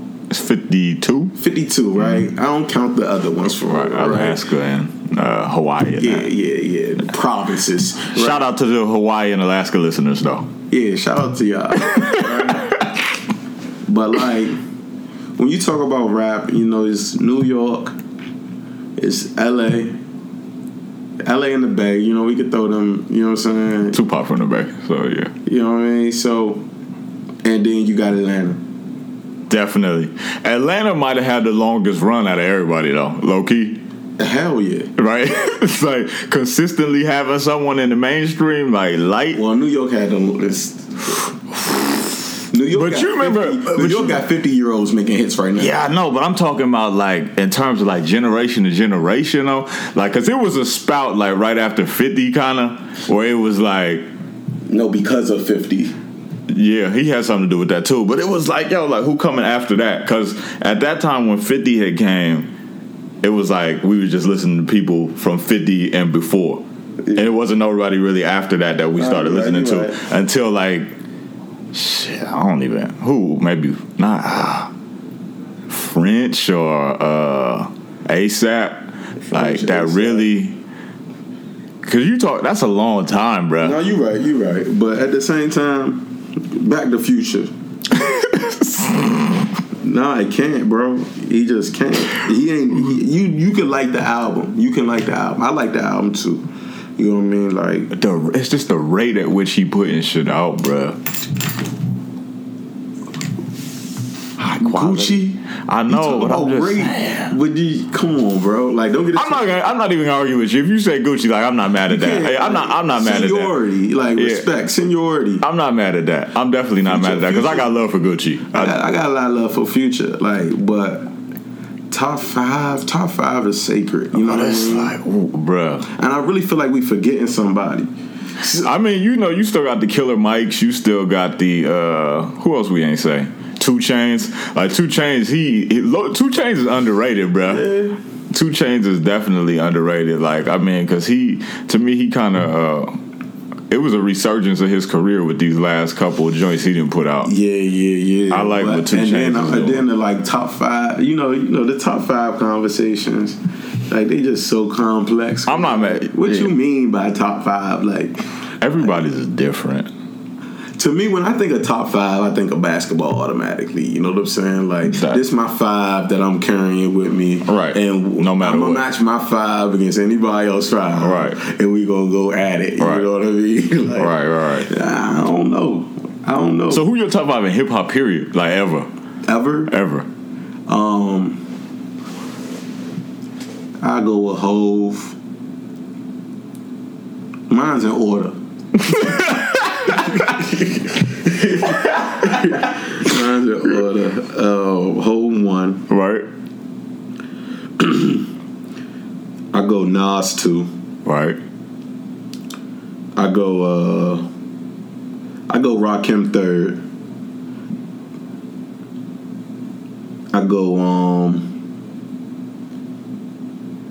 I don't want to all be New York, but it's hard for me not to go Kiss and DMX with 4 and 5. Yo, DMX is so cold, bruh. I went back and started listening to It's Dark and Hell is Hot. Bruh, when I hear top 5s without DMX's name, bro, I get furious. You know what I'm saying? Like, DMX gets so much disrespect and so much. Bruh, Play Niggas done started something on your way to the award ceremony today. Play that track, bro. When I tell you, yo. That song is so crazy, bro. Respect me like Pesci. And if rock, what he saying? If rap was hockey, I'd be Gretzky. Oh, y'all niggas done started something, trying to act invincible like you God or something. Yeah. Nah, bro. I'm not mad at that. I'm real big. So wait, was that 5? You said Jay, Nas, Rakim, DMX, and Jadakiss. All of them probably in my top 10. If I had to go top 5, though, no order for mine, no, bro. No order? Come on, bro, for the name on it. We go at Nas, Jay, Biggie, Ice Cube. My 5th. Choose wisely. My 5th, bro. I'm gonna say Scarface. I'm gonna go with Scarface for the 5th spot. I like Face. See, for me, that 5th spot be hard, though. I like Big, right? Biggie is dope, like it's no doubt, right? But like, I remember you told me this before. When I think about Biggie and Jay, right? I look at Hov as Joy, right? I think of Hov as Jordan in the rap game, right? And I look at Biggie as Len Bias, like, you know. Damn, he ain't even get to the NBA. I mean. He got a jersey. Right. You know what I'm saying? But nah, like, cause No, I feel you. That makes sense, though. That makes sense. Like, and then for real, when just continuing with that analogy and not getting to the NBA, you know, rap in '96 ain't rap now. Mm-hmm. You know what I'm saying? Yeah. Rap in '96 wasn't rap in 2000. You know what I'm saying? They did like Biggie and Pac and others. They were kind of like the moderns. They were the martyrs of the drug era. That allowed rappers today to move how they move. Right. You know what I mean? Like, just thinking about the formulation of the hip hop police and all of them other types of institutions and stuff like that. Like, I got mad love for Biggie, but like, you know, Jay gave me 11 #1 albums. You know what I mean? Nas been doing this thing for 20 years. You definitely got to put the longevity factor into it. Longevity, you definitely got to do that. And people don't like to hear that, but it's true. Like, it has to be true. Like, you got to throw that in there. Yeah, for real. Biggie, I mean, like it or not, Biggie didn't make it past the rookie season. All right. Yeah. I mean, it was all due respect to the Wallace family, but they just didn't make it to that rookie season. Now that's a problem that Tupac don't have, right? Because Tupac had so much, right? But at the same time, it's like Tupac that boss. Right, I know. And then like, folks be getting mad. You from the West Coast, but I be like, bro, like honestly. I don't feel like Tupac has a classic album, bro. Not one. Like I think he got an amazing catalog of like songs. Yeah. Like, you know what I'm saying? Like individual, he got some of the best individual records of all time. And Tupac is one of the only few rappers who reading his lyrics is as enjoyable as listening to his lyrics. He could have been an author. Yeah, he could have been an author for sure, definitely. But like, just seeing the craft of bars. Yeah. Nah, you wouldn't. Like, you know, you're not really getting too many like flow switch ups. Right. You ain't seen it was a feeling with him that he gave folks. Yeah. It was a feeling, and we felt connected. You know what I'm saying? Because you know that was always what it was with him. Though it was just that connection, folks. Jay and like, you know, me personally feeling towards Jay-Z. I talk about Jay-Z all day. Like, you know, the biggest knock on him was that he was a biter, right? Like, he been from so many different types of people. Right. Like, if I saw a dude, you know, in the NBA, and one day he playing like LeBron, the next game he playing like Kobe, right? The next game he playing like Iverson, right? And the next game he playing like Magic Johnson, right? And they won the championship every year, right? Like, no matter what style he chose, right. You know what I mean? Like, that Master of All Flows is a title that we don't give anybody no more. Because I don't really see nobody who deserve that title right now. Like, just being a Master of All Flows, not even the Kendricks and the J. Coles. Right, I agree. You know, but like, that's just like kind of a lost art. Now, I got a question for you. Who's your top 5 right now? Like, you talking about like young boys or like just folks like that's relevant? Like, album every year. I'm talking about. I think that's the best way to judge artists. If you releasing an album every year, you belong in this conversation. If you releasing an album when you have free time, you know what I'm saying, you do it for a hobby. Drake. You got a problem with that? He was like, whoa. No, I ain't gonna lie. I was rooting for Meek Mill. I got love for Meek. Like, y'all can say, like, honestly, it's always about music with me, bro. Like, I honestly got love for Meek, and I think he's a dope artist. I think it's all about music for me, but like, I don't know, rap is a culture. You know what I'm saying? Rap ain't just music. Like, I feel it. And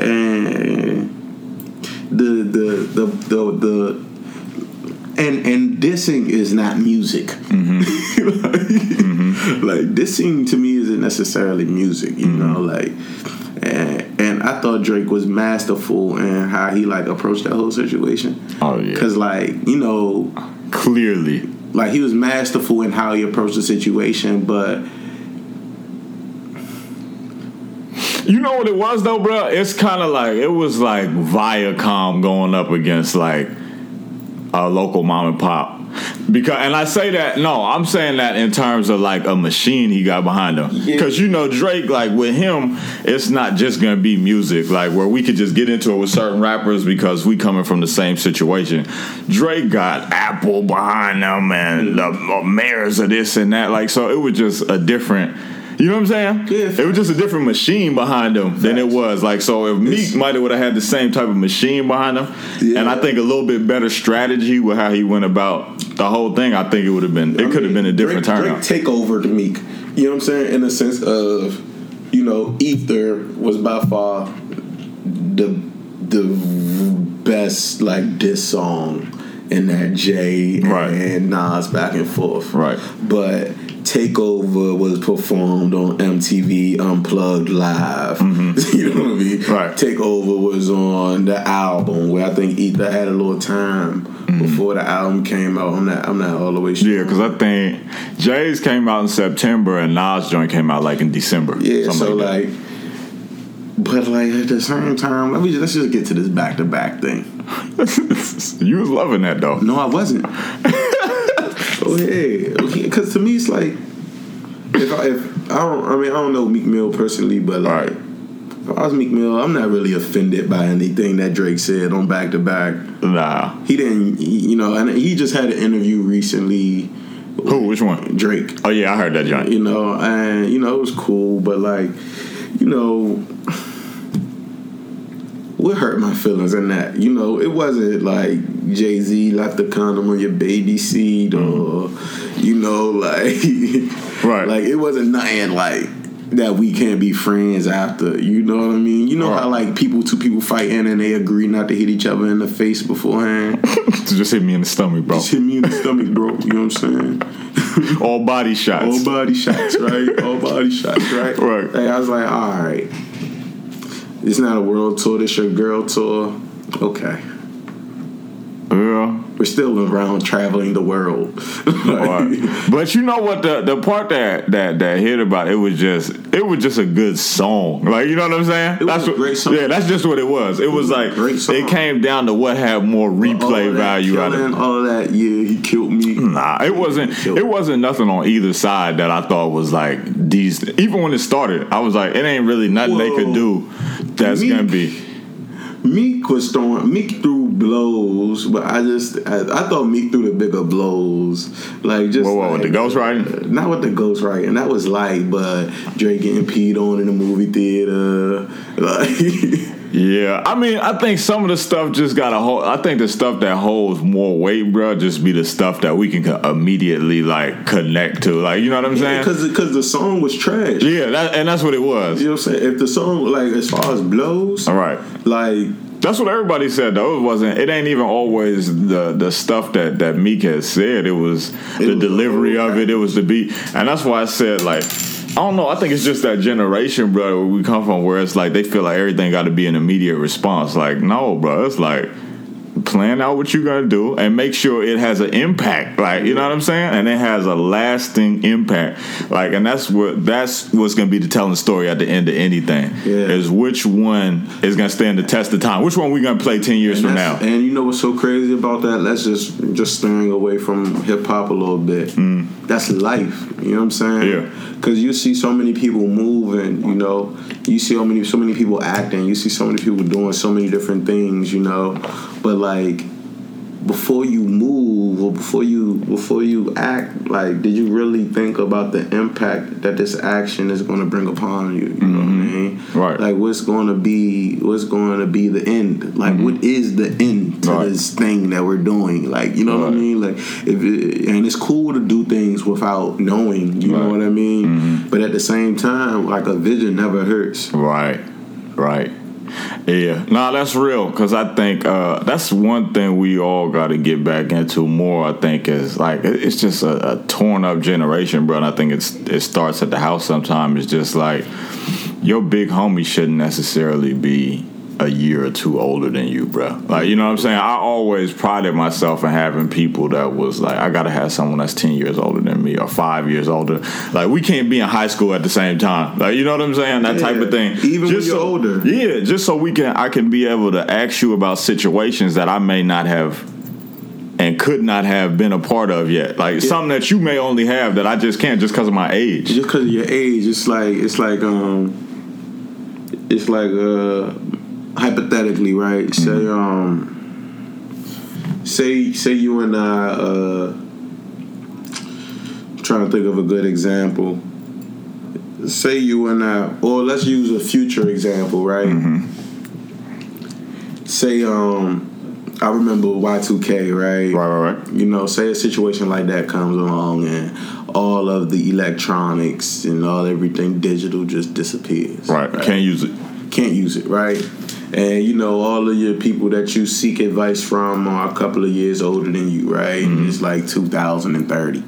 Right, mm-hmm. 2030, Y230, right. Y230K, whatever you might call it, right? Comes down, and all right, and now I'm a sophomore in college, I'm a junior in college, I'm a senior in college, mm-hmm. I'm a grad student. It don't even matter, right? And I gotta write a research paper, right? Yep. So I can't go to catalog to search it. You know what I mean? I can't go to the that's real. Google search it. You know what I mean? I can't go through my phone and look up anything. And I have to go into a library and find something. Find a book. Alphabetical order. You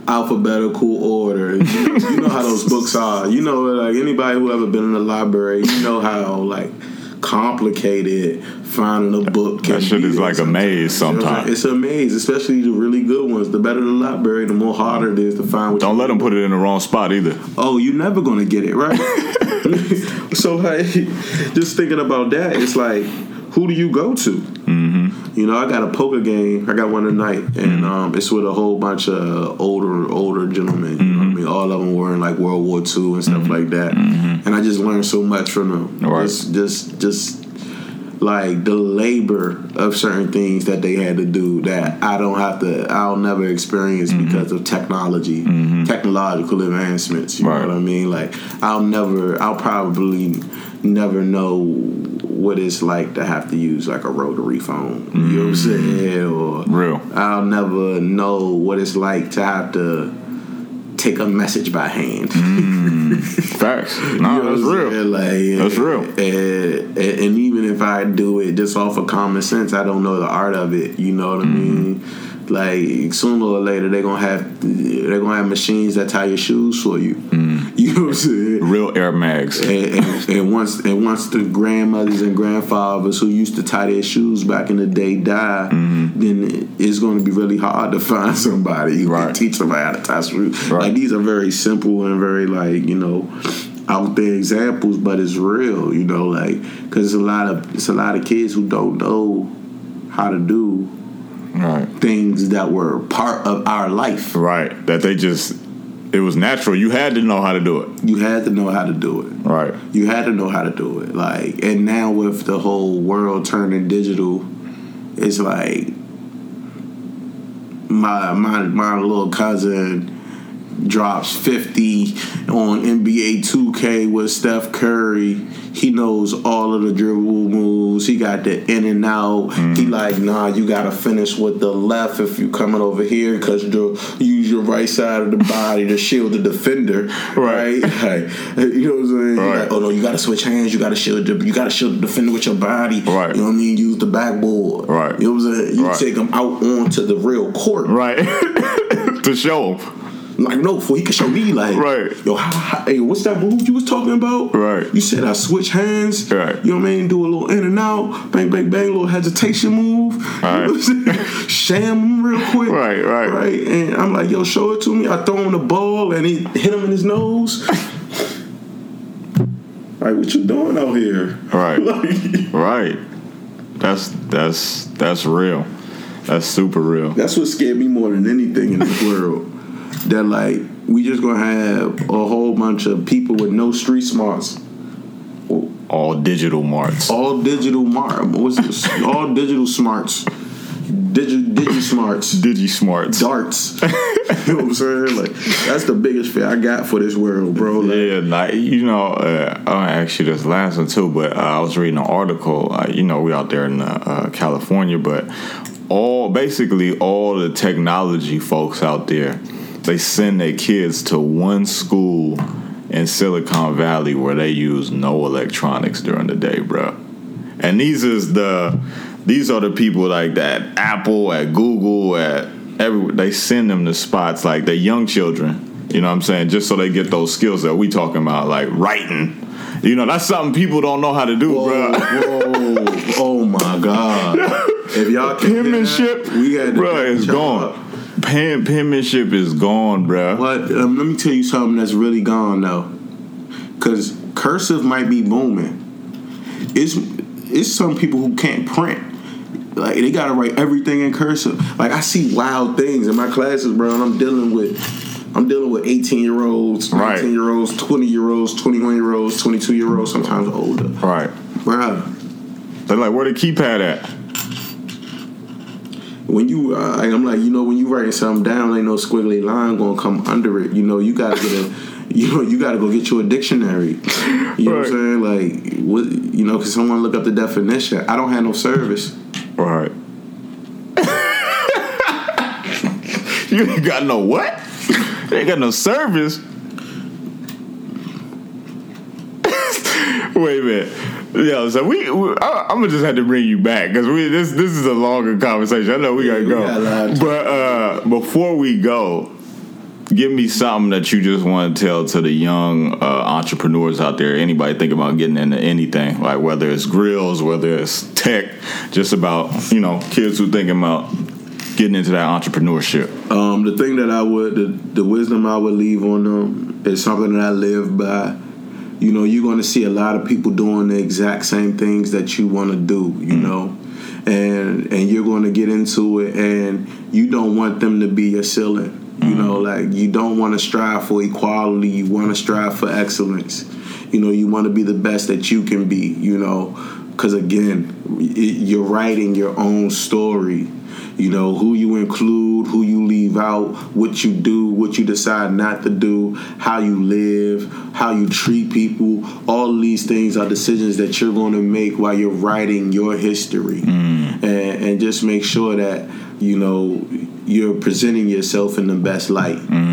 Because people don't know what's going on in your head. So we find ourselves translating things all the time. Translating my thoughts. Translating my vision. Translating my ambition. But it's not about if people can comprehend what you're saying. Right? It's about if people can see what you're doing. You know what I mean? So just one foot in front of the other. Don't stop moving. Don't stop losing. Because there's nothing wrong with failure. Failure is a beautiful thing, especially when you wake up the next day. Because it's so hard to fail the same way twice. Facts. You know, so as long as you're failing, you're living. As long as you're winning, you're blessed. So it's all a win-win situation, you know. So, yeah, that's what I want to leave. I say amen to that, my brother. Hey, and we're going to bring you back real soon. Until the next time. Peace. Peace out.